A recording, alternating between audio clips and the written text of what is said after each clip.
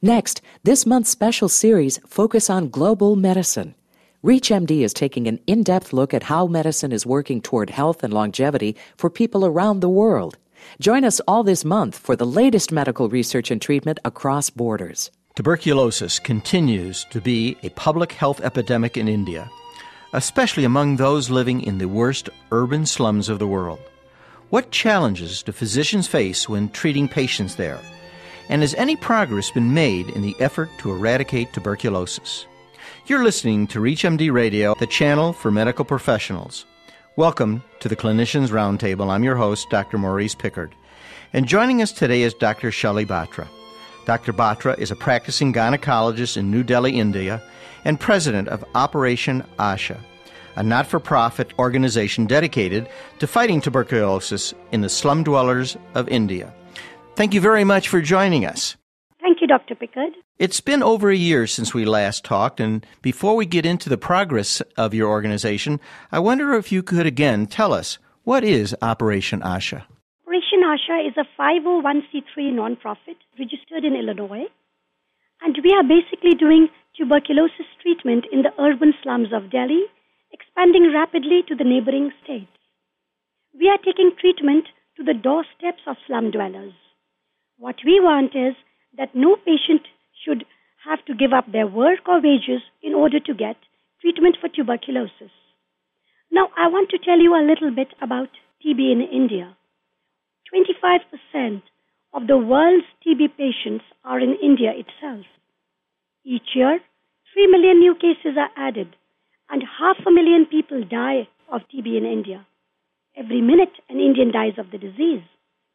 And in this scenario, we have to act fast and treat as many patients as possible in as short time as possible in order to prevent spread of the disease to India, to the neighboring countries, and even to the developed world. Now, the treatment that we are administering is DOTS, the Directly Observed Therapy, short course prescribed by the World Health Organization.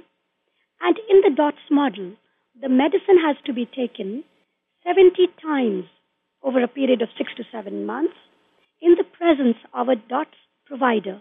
Medicines are not given for home consumption. And there is such a lot of problem that our patients are facing because existing centers are few and far between. They are open at inconvenient times. Patients have to spend the better part of the day going and standing in long lines to get their wages. And they have to go by bus. Now imagine people earning less than $1 a day. What do they do if they have to miss their work for the day? How do they feed the family? So if the choice is between food for the family and between TB medicine, they choose food for the family. This is how default sets in and MDR results.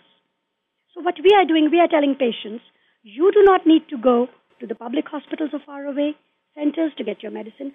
We are opening centers deep in the urban slums at maybe a 10 minutes walking distance, open at a time and place convenient to patients. So there is minimal default. In fact, our default rate has come down to less than 1%. And this is what Operation ASHA is all about, laying the last mile of the cable, the connectivity with the urban slum dwellers. Recently in the United States, there was a movie called Slumdog Millionaire. It depicts a certain type of person who makes his living picking rags. And I think you and I have talked about a phrase called rag pickers. Is this who your patients are? That the people that were in that film and lived in streets that really weren't streets, in villages that really weren't villages? Yes. When we started our work in Operation ASHA, we did a survey of all the slums. And we decided we'll work with the poorest of the poor. And we started our first TB treatment center in a rag pickers colony. Now, even amongst slum dwellers, there's a hierarchy, and the rag pickers are lowest because their raw material is the garbage they collect, and they live in that garbage. The whole area is just full of garbage and little shanties between the mountains of garbage where these people are living, and entire families are segregating garbage with their bare hands.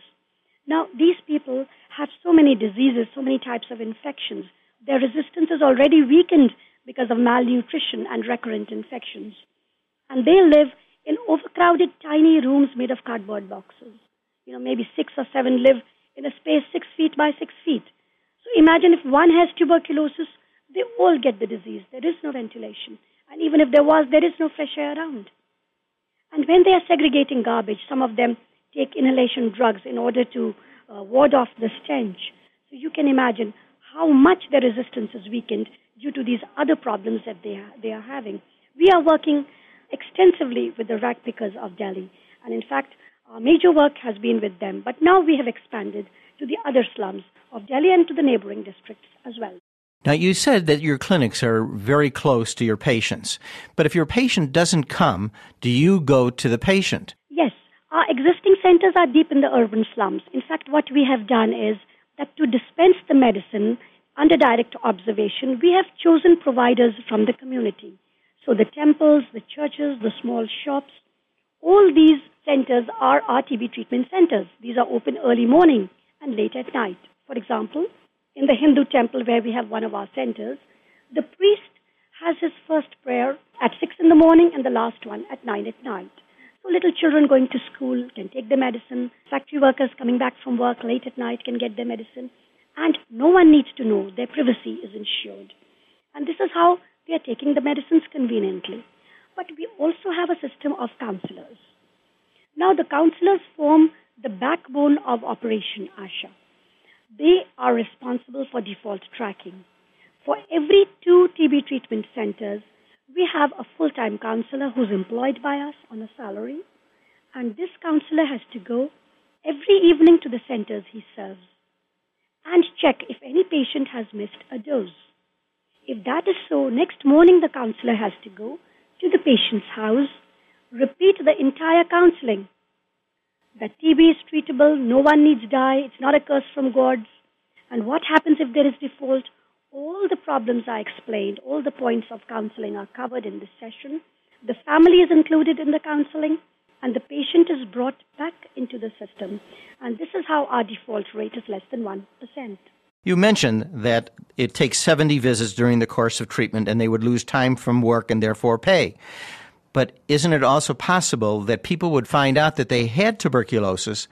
There would be a stigma associated with this, that it could lose their employment, actually even affect their ability to maybe marry, and maybe even be left out of the family unit. Well, the social stigma is so terrible with tuberculosis in most of the developing countries that people are suffering. And now tuberculosis is not just a medical problem. It seems to have become a socio-economic issue. The social scenario is such that if a man has TB and his employer finds out, he's thrown out of a job. Young women with tuberculosis find it difficult to get married. TB is the biggest cause of infertility in our country amongst the female factors, because pelvic tuberculosis leading to blockage of the fallopian tubes, leading to infertility, and in a country where barrenness is a curse, you can imagine how much psychological trauma such a patient has to face. In India, more than 100,000 women are thrown out of their houses, left to die of disease and starvation, left to fend for themselves on the streets if they have tuberculosis. More than 300,000 children are either thrown out of school because of TB, or they are forced to drop out of school in order to take up a job and earn for the family because a wage-earning parent has got tuberculosis. And these figures could very well be the tip of the iceberg. So there is such a lot of social stigma that people don't disclose it. We've had patients come to us who've had hemoptysis for 2 years, maybe more, and they have not come up, knowing fully well that these are the symptoms of TB. They have not come forward for treatment because lack of education, lack of awareness is such a big challenge that we have to face. And now we are doing that in a very big way. I have to ask you a personal question, if I may. I know that you were a practicing gynecologist. You were a TV personality. You had 2 best-selling books in India about total fitness and the intimate self. What made you make this change in career to become so involved in this public health problem? Well, Dr. Pickard, you've summarized my life very efficiently. I've received a lot from this world. I've been successful as a OBG surgeon. I've written books, TV shows, been there, done that. And now I feel it's my time to give back to the community. And what better way to do it rather than this? Working in public health, I think it's a pleasure and a privilege granted to few. I feel I'm one of the chosen ones that have gone on this path. And this is why I'm serving in tuberculosis, because TB is one of the biggest health problems confronting my country. Not only that, when we were medical students, our professors used to say, tuberculosis anywhere is tuberculosis everywhere. I'm sure people who are listening to this program, your viewers, your listeners, must be knowing this very well, that tuberculosis has staged a comeback in the developed world from where TB had been eliminated several years ago. So now it's no longer a problem of the developing countries. It's a global health issue.